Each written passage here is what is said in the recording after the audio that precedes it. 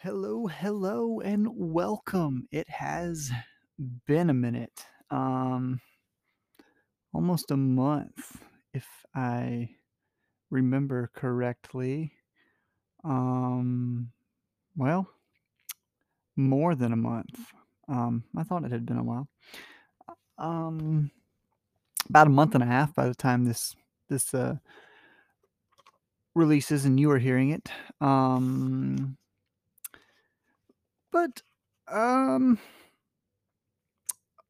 I'm just gonna start. The season's gonna be a little different. Probably. Um, you know me by now, if you've listened to a lot of these episodes. I can, have pretty good intentions to do a certain specific thing, and, it will or won't happen. Um, but I've got some well, let's just say this. The planned primary theme for this season, um, from the 17th of January to the 2nd of May is the probable course of this season. Um, I'm aiming for one episode a week for the main themed episodes. And then if I'm inspired to do something else, I will throw that in there another day. So we're going to be dropping every Tuesday. That's the goal. Every Tuesday. Um, from the 17th of January to the 2nd of May. Will that happen? Hopefully. If it does, I think that's 16 episodes. I think I counted. I could be wrong. But I do want to, if I want to do some other stuff, like perhaps, um, like for the book, for the Cafe Outlet book club I do this month, we're going to be doing Their Eyes Were Watching God, which does not fit into the theme. Zora Neale Hurston, um, the book came out in like 37, I want to say, somewhere in there. And this season, I don't think I've said it yet, is going to be contemporary literature. Um, and by contemporary, for the purposes of this season of the podcast, I am talking about 1990 up until the present, just to give myself some parameters as to what I can and cannot do theoretically. Um, So those will be Tuesday episodes. Tuesday episodes will be the contemporary theme. There will be bonus episodes occasionally. I think I'll probably do one on Their Eyes Were Watching God, because that is the book of the month for January. But I will be also have a book of the month for February, March, and April that I will probably end up doing a podcast episode on some of those. Or I may just be inspired to do um, something random on another day. And those episodes will probably be releasing on Fridays when I do them. Um, so I do have some ideas as to some um, potential books, primarily books. I've got a list of novels that I want to do. And I will not be doing all of them. So if you have one of these that I mentioned that you specifically just really want, um, then let me know. Send me a message on Instagram. Probably is the best way to do it. Um, and yeah, so this episode is on the Netanyahus by Joshua Cohen, which won the Pulitzer Prize in 2022. Um, so I figured we'd start off with a banger, and it was a banger of sorts. Um, I also want to do "Sing Unburied Sing" by Jesmyn Ward at some point. Um, I think Camden is going to be on for that one because she loves that book. Um, I want to do some poetry from like Jericho Brown, Ocean Vuong, Natasha Trethaway. Um, Maybe one or two more contemporary. poets. Um, The Great Cities Duology by N.K. Jemisin, which might be a two-episoder because there's The City We Became, then there's The World We Make, I think might be the title of the second one, which is out now. So I've read The City We Became at the very end of 2022. One of the last books I read, but I need to read the other one because I want to do those together. Since it's a duology, it's only two books. So I think they should be able to be talked about together fairly easily. Also got The Secret History by Donna Tartt, which I've wanted to do something with, just as an excuse to talk about the Bacchae. Euripides is that guy. So, in a similar but different vein, something I haven't read yet, but am looking forward to reading, for fun, but also hopefully to include in this season is Babel by R.F. Kuang. Um, those are all all the stuff I've mentioned so far is very likely going to happen. The rest of this is sort of potential, whatever fits, whatever I'm feeling week to week could work its way in here. Um, Fight Club, Chuck Palahniuk. On Earth We're Briefly Gorgeous, Ocean Vuong. That's a highly likely one right there, actually. Jaber Crow by Wendell Berry. Long Division by Kiese Laymon, which is I've enjoyed his book of essays and his memoirs. I have not read this novel yet, but if I enjoyed as much as I think I will, and get to it through the course of the season, then I would love to do something on it. The Passenger and Stella Maris by Cormac McCarthy. His new duology, I guess. Their companion novels are both out at this point. I'm reading The Passenger now and enjoying it, so that could be something to look at. The Sympathizer by Viet Thanh Nguyen, and I should have looked up how to say that. Hopefully, I got that right. It won the Pulitzer 5, 7, 10 years ago, somewhere in there, I believe. So it's something I think would be interesting to read and talk about. We will see. American Psycho by Bret Easton Ellis. It was like 91, I think, when that was published. So I want to read that. It could be something in tandem, maybe even with The Secret History by Donna Tartt, since they went to college together. Could be interesting. Let's see, The Corrections, Jonathan Franzen, another book that I've been meaning to read for a long time, and maybe by mentioning it, I will make it a priority. It's like it's a pretty long book as well. Probably closing in on 600 pages, over 500. So hopefully, if I can get to that, that might be good. I've heard really, really good things about that book. So let's see, Never Let Me Go by Kazuo Ishiguro. Heard tons of good things about the author, or the author's writing anyway. I don't know much about the author. A Visit from the Goon Squad just sounded interesting. It was a Pulitzer winner as well, by Jennifer Egan. And Tender is the Flesh by Agustina Basterica. Again, should have looked up pronunciation there. That just looked like a super weird, interesting book, which I like weird, interesting books. And I kind of want to do a story from the collection Cursed Bunny by Bora Chung. It just came out in the States, I think a month ago or something. It's pretty fresh out in the States. It was out in other parts of the world before it. I got my hands on a couple of the stories previously, so that is interesting. That's all I've got listed as potential or probable episodes so far. Um, so yeah, um, looking forward to reading some contemporary literary fiction novels. Hopefully some really good things. That's one thing. I don't wanna do a bunch of stuff I've read before, particularly this. Um, I wanna discover some new stuff and talk about it, new to me anyway. I'm sure I'm often behind the times, so to speak, on a lot of these books and whatnot.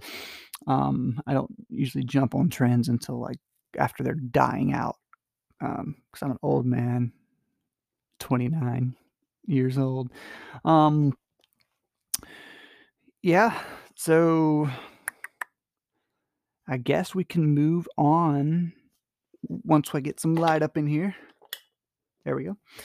Got some light on, and, move onward into the portion of this episode that is actually about the book, The Netanyahus, which I am not pronouncing exactly right, I'm pretty sure, by Joshua Cohen. I think I mentioned it won the Pulitzer Prize in 2022. It is a historical campus novel, which is I love campus novels. They're like my first. I've got 1.5 campus novels that I've written. Isabella is a very weird psychological campus-based novel. A lot of things happen on or just off of campus.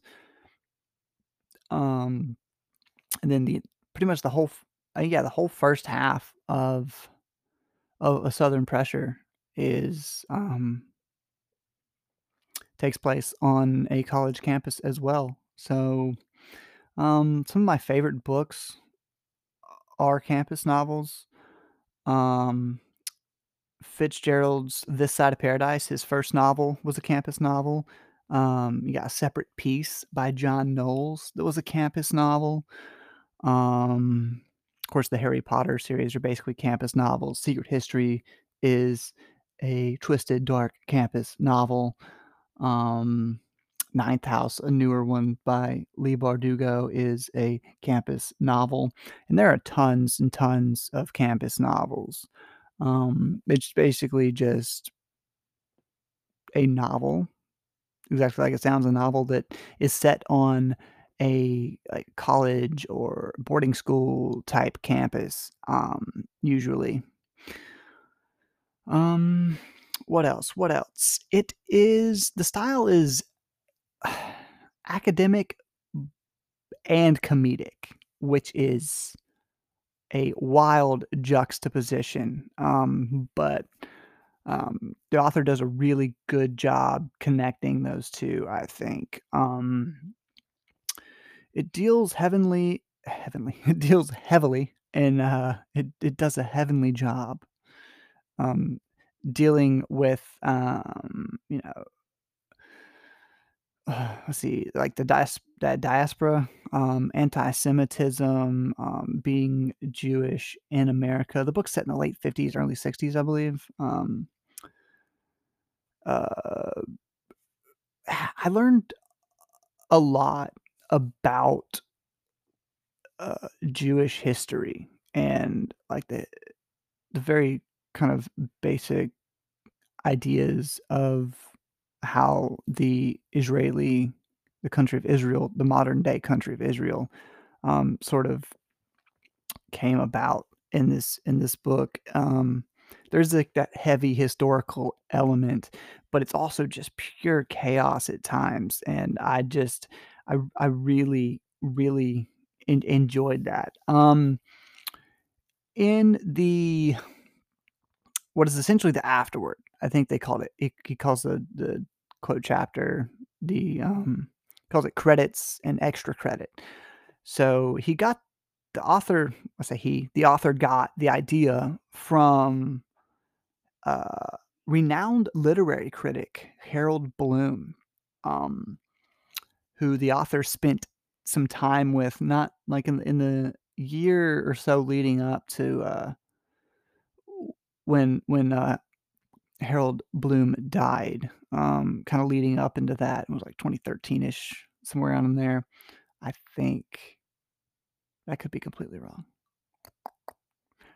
Yeah, but anyway, about the year leading up to Harold Bloom's death, and Harold Bloom uh, had the Netanyahus, Ben Benzion, I think is how you pronounce, Netanyahu, who is a historian, the father of Bibi Netanyahu, Benjamin Netanyahu, who is once again currently the prime minister of Israel. Um, so it's a story about that, uh, the current, he does, Benjamin Netanyahu does make an appearance um, in the book briefly and wildly, but he's like 7 or 10 years old, I think 10 years old or something like that. Um, and it's mainly about his father, Benzion, um, who comes to visit, looking for a professorship at this college that, Professor Blum, who is our narrator and, uh, I guess protagonist, if you will, um has to, like, escort him around and, this is where you get, some of the anti-Semitism in the book. The author's not being anti, he's just demonstrating what that looks like in America, particularly in the '60s when it was much in a lot of ways, much more out in the open than it might be, today. I'm sure it depends on where you live. There's assholes everywhere, um, who probably still behave in such ways and say derogatory things, use derogatory terms, stuff like that. That's everywhere. It'd be nice if it would all go away, but it's probably not going away anytime soon. Um, but yeah, so Professor Blum is a Jewish man. He's the only Jewish faculty at the school, and so they rope him into sort of being the head of hiring um, for this other Jewish man. Um, Basically for that exact reason. So they're kinda like, "Hey, you're a Jew, he's a Jew, so we're gonna let you handle this," and there's a scene in the book where I think it's his mother-in-law, um, I think it's his mother-in-law, it might be someone else, kinda brings up, like, not setting you up exactly, but they're kinda like, um, the rest of the committee, like, by assigning you to this role, they're like, if you hire him, you're just hiring him because he's Jewish. Um, if you don't hire him, you're not hiring him because you're kind of playing the opposite because you don't want to appear like you're partial to, um, another Jew. So it's kinda like this can't win situation for him that he's been put into, for the wrong reasons. Let's see. Um, so you see this pressure to conform sort of throughout the novel, and I think one of the biggest sort of thing that like really demonstrates this, the scene in the book where um his parents, Blum's parents are visiting, and his daughter, whose name is Judy, I believe, has been talking about how she wants to get a nose reduction because her nose is so big, and it really like I don't remember how much exactly says it, but you definitely realize that she's, probably being made fun of or being singled out, because of this, feature in a community that's not particularly friendly towards, um, Jews. So, you see she the daughter sets it up where, she convinces her, I guess, grandfather to burst through the door because she says it's locked. She says she's out of the way, because she can't get out of her room or whatever. So, but really, she was putting all her weight against it, so he couldn't, like, push it open. And then when he goes to burst it open, she puts her nose right in front of the doorknob. So, she gets her surgery, um in a very extreme manner, like, she has felt so much that she has to fit in that she's willing to, I called it self-mutilation by proxy, um, just a very extreme measure to take, and so they, of course, that extra pressure that is put on, a child to fit in. I think she's like 16, 17, 18. So toward the upper range of she's about to go off for college. She's filling out college applications and all sorts of things. And I think she wants to be able to fit in when she goes somewhere else to not be singled out so much.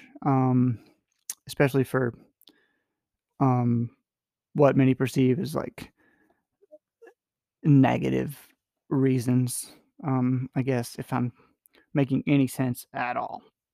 Um, let's see, what else do I have here?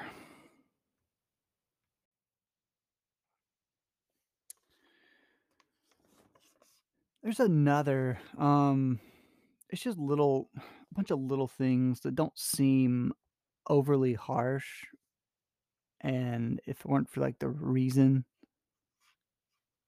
behind it, probably wouldn't be that harsh, but just like, um, Blum is sort of forced to play Santa, and they say it's because sort of tell him like, "Oh, you have the beard for it," right? But really, I don't remember if they say it specifically or it's just kinda obvious either way, but, like, he he's Jewish, so he doesn't celebrate Christmas.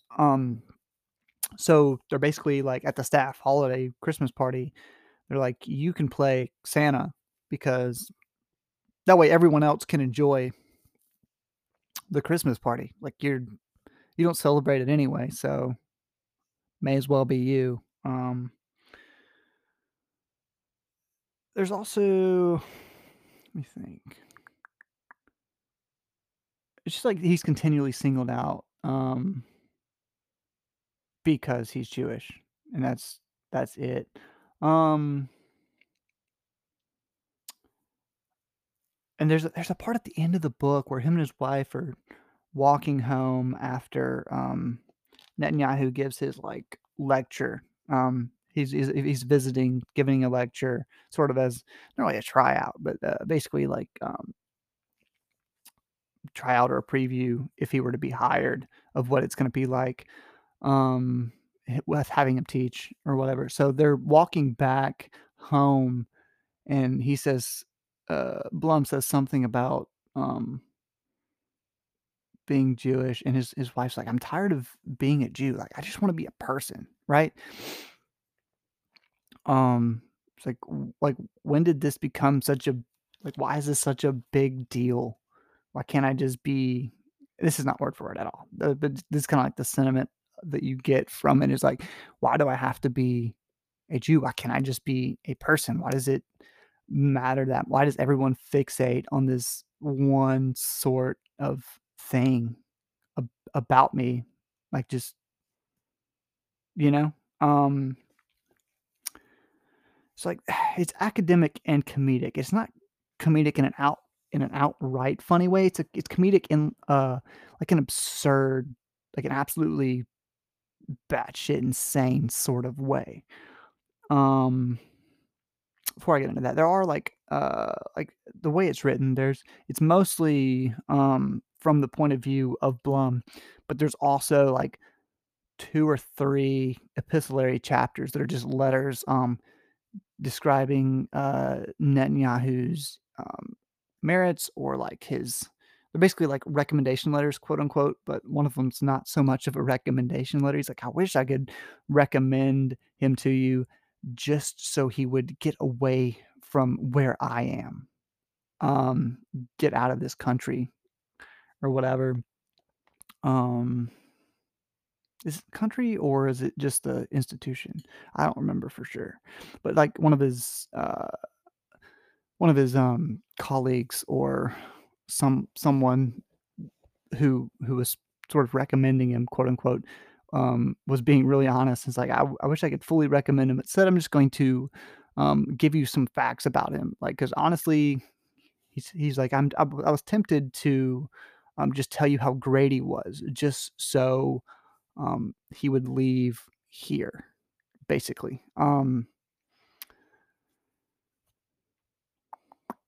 So those are super interesting couple of chapters in their own way. But the further into the book you get, I think the more absurd the book does get. There are a couple of chapters where one chapter, um, I don't remember which holiday. There's like a Jewish holiday where his wife's parents come, like Blum's wife's parents come to visit, and so they're just like buying all these nice clothes for his um for Judy, his daughter, you know, doing what you the stereotypical in-law thing of, like, sort of, like, just either backhanded compliments or just downright just, like, kinda snide comments, that are kinda stereotypical, not only in fiction, but in life, and then his parents come to get it, and you already heard a little bit about that fiasco, but there's also, like, an earlier sort of thing where his dad and his daughter get into this argument about fairness because Judy's forced, not forced, she chose to write one of her college entrance essays on fairness, so they get to talk about it. And he's like, and her grandfather is talking about how like you think you know what fairness is, you don't know what fairness is. Like you don't know what I've had to deal with in my life. Like you've lived in America all your life. You've never had to deal with I think they came from, like I don't remember, I wanna say it came from, like, a Soviet state, but that might have just been Netanyahu's family. Anyway, um, not that important for the point I'm trying to make, but yeah, like, it's like, you don't know, you're just a kid, you don't know you've never been treated that unfairly, what do you know about fairness? To insist is kind of crazy, and she just does not back down. She's, like, staring him down, dude. Um, it's pretty cool, but also absurd, but he at one point, he pulls the cake slicer or something. He's holding it like a weapon, and, Blum is forced to, like, step in between his dad and his daughter, and it's just like, "What is going on?" Um, it's just crazy. Um, and then there's the last couple chapters of the book, um, where the Benzion Netanyahu and shows up outside, um, the house in, like, a half broken down car. Blum's expecting him, the whole college is expecting him to come alone, but he's got his family with him. Um, the family is just wild. The kids are doing whatever they want. He's trying to get them, Blum and Blum's wife are trying to get, um, let's just say the Blums. The Blums are trying to get the Netanyahus to take their shoes off when they enter the home. It's snowing outside. It's gonna create a big mess on the carpet and like, the hardwood and all sorts of stuff. Like, it's just, um, gonna create a mess, and, they wanna keep their house clean, naturally. So, instead of tracking snow and all sorts of, uh, dirt, whatever's on your shoes, I guess mud, if it depending like snow, mud, if it's melting, sure. Just keep your house clean. And he's like, "What?" And so they don't wanna take their shoes off. They eventually get them to take their shoes off, which I I saw someone review it, it's like sort of like the ancient, I guess ancient is the right word, the, old Jewish or Hebrew custom of kind of washing your guests' feet when they come into the home. It's sort of like a play on that, but different, which is kind of something that's a little interesting to consider there, if you would like to. There's also, just the sheer chaos of the moment, um, where, like, these parents have no control over their kids. They're the exact opposite of the Blums. There's 3 kids. One of them is the future prime minister of Israel, and, again, Joshua Cohen is very much against saying how much of this was exactly what he heard from Harold Bloom and how much of it is fiction and to what extent it is fictionalized, which is fair because that's not the point. The point is not to um the point is not whether how much of it is real or fake. It's a novel. That's not the point it's making. It's not meant to be a story about who is now the prime minister of England England, prime minister of Israel at like 10 years old, running around like a wild man. It's not that's not the point. Um, and it's kind of funny to think about, um, in a way. Um, but I digress. And then so they go to this lecture thing and they come back home and they come home and they got this new color TV not too long ago in the book, while their daughter was after her daughter can't talk after Judy had her surgery for her nose, to fix it because it was severely damaged, like even like the ability to breathe and stuff, severely damaged beyond repair, or not beyond repair, but um, in need of surgical repair after the incident with the door that she, sort of constructed. Um, so they got this color TV, which is sort of an American status symbol at that point. Like a lot of families didn't even have TVs in the 60s, and if they did, they were probably still black and white for the most part.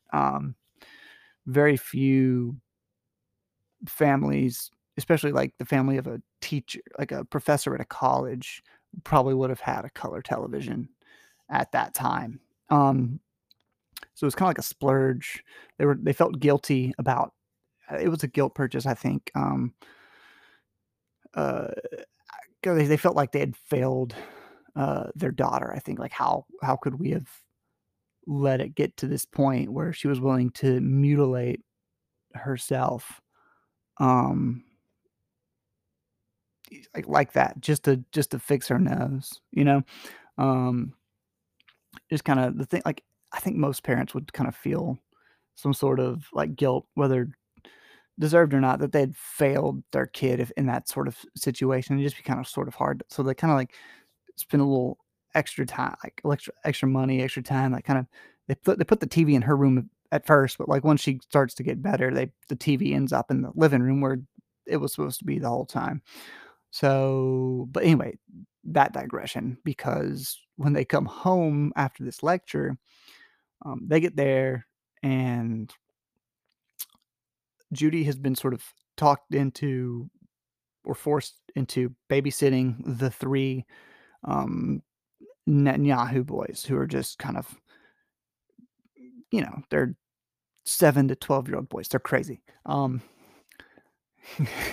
No other way to put it. I was Me and my brother were varying levels of crazy at that age as well. So, I can only we weren't this crazy because we were fairly disciplined. Um, so there's an extent to this, but we've all known families who had or like kids who had really lenient parents who let them do whatever they want, and so they just go nuts, especially when they're somewhere else. But again, I digress. One of the youngest kid, the television is face down and the kid is lying on top of the TV, I think, or, like, on the ground next to it or something. They're like, "Is he dead?" And they see him moving, like, "Okay, well, there's glass everywhere." He's, like, getting cut up a little bit. Um, they go upstairs, I think, or, like, towards their room, their daughter's room, and they see Bibi, who is Benjamin Netanyahu, has fallen asleep. He was supposed to be looking out apparently because the 12-year-old is in bed with Judy, who was supposed to be babysitting, but instead has somehow, whether she's rebelling or like whatever's going on there, they're doing the dirty. Um, which is, I think she's like 17, 16, 17 at least, if not 18. So this is super weird on multiple levels, just insane. Because the oldest boy's like 12 or 13, maybe it's 13, but either way, it's, like, way younger, to someone who is right at the verge of adulthood, um, and so he I think the older boy's name's Yoni, so BB yells, "Yoni," and just takes off running, and so you see Yoni appear in the doorway, ass naked, just, you know, he's been, you know, and so he's hard, he takes off running. They both run out into the snow. It's snowing, it's freezing outside, and they take off outside. So they're like, "Now we gotta go find these kids." Blum's pissed, like any father would be when he comes home to any either part of this situation, but much less all of it put together. He's already had a rough day, with everything else that's been going on with, Benzion, and yeah, just absolute wild ending, um, but I think so it's enjoyable on multiple levels, and it's enjoyable on an intellectual sort of level, the book is, because you get a lot of academic sort of writing and history on Israel and, like, what it means, like, just thoughts and, musings on what does it mean to be Jewish? What does it mean to be Jewish in America? Um, just sort of the diaspora element, the the dealing with the subtle, but powerful also, like, subtle and powerful can be the same thing. Like, you can be like, the subtle anti-Semitism that just kinda adds and builds and adds and builds, to, like, so that, like, it's not full on discrimination, like, it's not like they're not allowed to go places, it's like, but they are, the Blums are looked down on in this community to an extent, just because of their, heritage. You get a lot of the, and through that history, through the Benzion Netanyahu, like, narrative and the research that Blum does looking into this man who he's gotta either hire or not hire, basically, he's got the most responsibility on whether he's not the only deciding factor, like, but he's a large part of whether the man gets hired or not as a history professor. Um, of course, you're also looking at, like, they're trying to hire, uh, Netanyahu because he's not 'cause his, history deals a lot with the sort of Jewish history in particular, and he's got a very specific, revisionist Zionist spin on it, as well. But, like, the Jewish history, a lot of people, especially, would kind of think of the Jewish history as, like, the Bible, because there's a lot of it in there. It's not certainly not all of it, certainly just a piece of it, and it's very, specific to a theme and an idea, is being used for a certain message. So it's definitely not a comprehensive history of the people.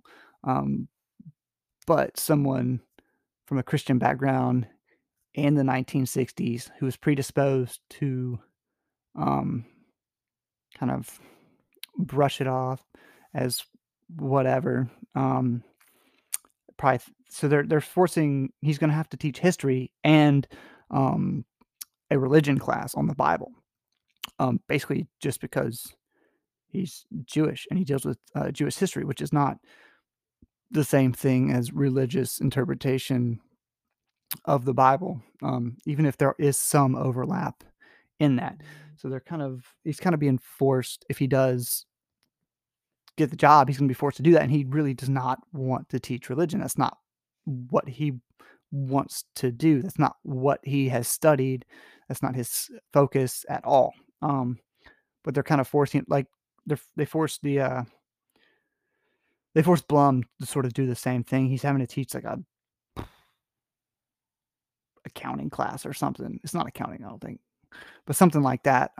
For basically the same like taxing or something. He's basically being forced to do the same sort of thing, but he sort of like just kind of shrugs it off and is like it comes with the territory. Whereas Benzion Netanyahu is kind of the opposite. He's like this is not how it should be. Um, Arguably to too much of an extreme, like even to the point where there's some like minor. Someone called it like a. It might have been the author himself, who is Jewish, so he can say what he wants, I guess. But almost sort of low grade terrorism, almost sort of things. I think it was like a stink bomb that Netanyahu set off or something like. So it's not like a violent sort of extremism necessarily, but it is an extreme display, I guess maybe. That's not the word. What am I looking for? Um, Anyway, hopefully you understand what I'm trying to say here.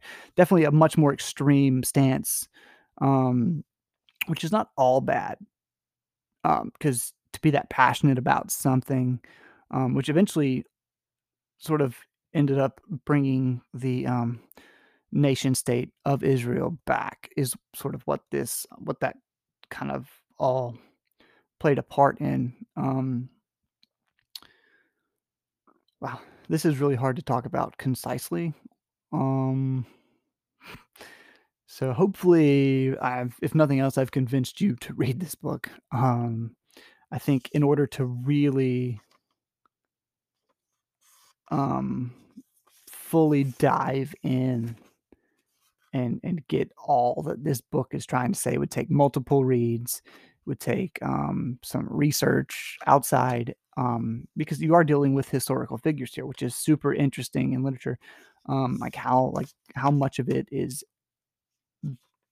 based in fact, how much of it actually not only based in fact, but how much of it actually happened as well, and how much is fictionalized beyond just a normal like sort of interpretation of what happened. So yeah, I think I'm gonna kind of stop there for now because um, I could go on postulating and I could grab the book, flip through pages, and just sort of try to dig in, but it would just be even more random than what I've been doing already. Thank God I took some notes, even like just minimum notes before I started this, or this could have gone even worse. But yeah, hopefully some of that made some semblance of sense. Um, but if you haven't read this book already and you just listen to that absolute wild version of events that I said, then it probably made no sense. If you've read it, you obviously would know what I'm talking about. And yeah, so if you haven't read it and you made it this far, That's impressive, and I thank you either way if you've made it this far, but, um, it's this episode's getting a little long, which I think episodes this season are probably going to end up being a little longer just 'cause I'm dealing so frequently with novels. I may have to split some of them up, like The Secret History, which is just gonna be a lot to handle in a, single go, which I might carry, an episode over, like, do a Tuesday and a Friday or something because I do want to keep that Friday as a 2nd day of the week, open for possibilities, but I'm probably gonna just do 1 episode a week is the goal. Don't wanna dig myself into too much of a hole, so I'm gonna have those main episodes, and then if something else strikes my fancy, then I will do that as well. Hope to have Hope to have, I'm almost certainly gonna have Camden on because she might kill me if I do, Sing Unburied Sing without her. Would love to have, uh, Cody back on as well, and maybe I can find another guest or 2 along the way because I think I have a lot of fun doing this where I just sit down and just try to dive in and just spill my mind about, about a book, but I think it's also beneficial and, more entertaining, certainly, I would say. This is more of, I guess, a lecture type thing. You're just listening to me talk, whereas if there's a conversation going on, you're listening to a conversation. I feel like that's much more approachable, much more enjoyable for the most part. I think I tend to prefer podcasts where people are talking to each other, and conversing about something. Um, that's personally what I think I enjoy, so I would love to be able to do something like that if I could find someone who could do more full time, but the way I operate is often not conducive to, um, something like that, so it's more my fault than anything, but, um yes, I have been rambling for quite a while now, and I know there's probably like 10, 15 minutes of introduction before I even got into the book. So I think I'm going to leave you here. Until next time, keep on reading.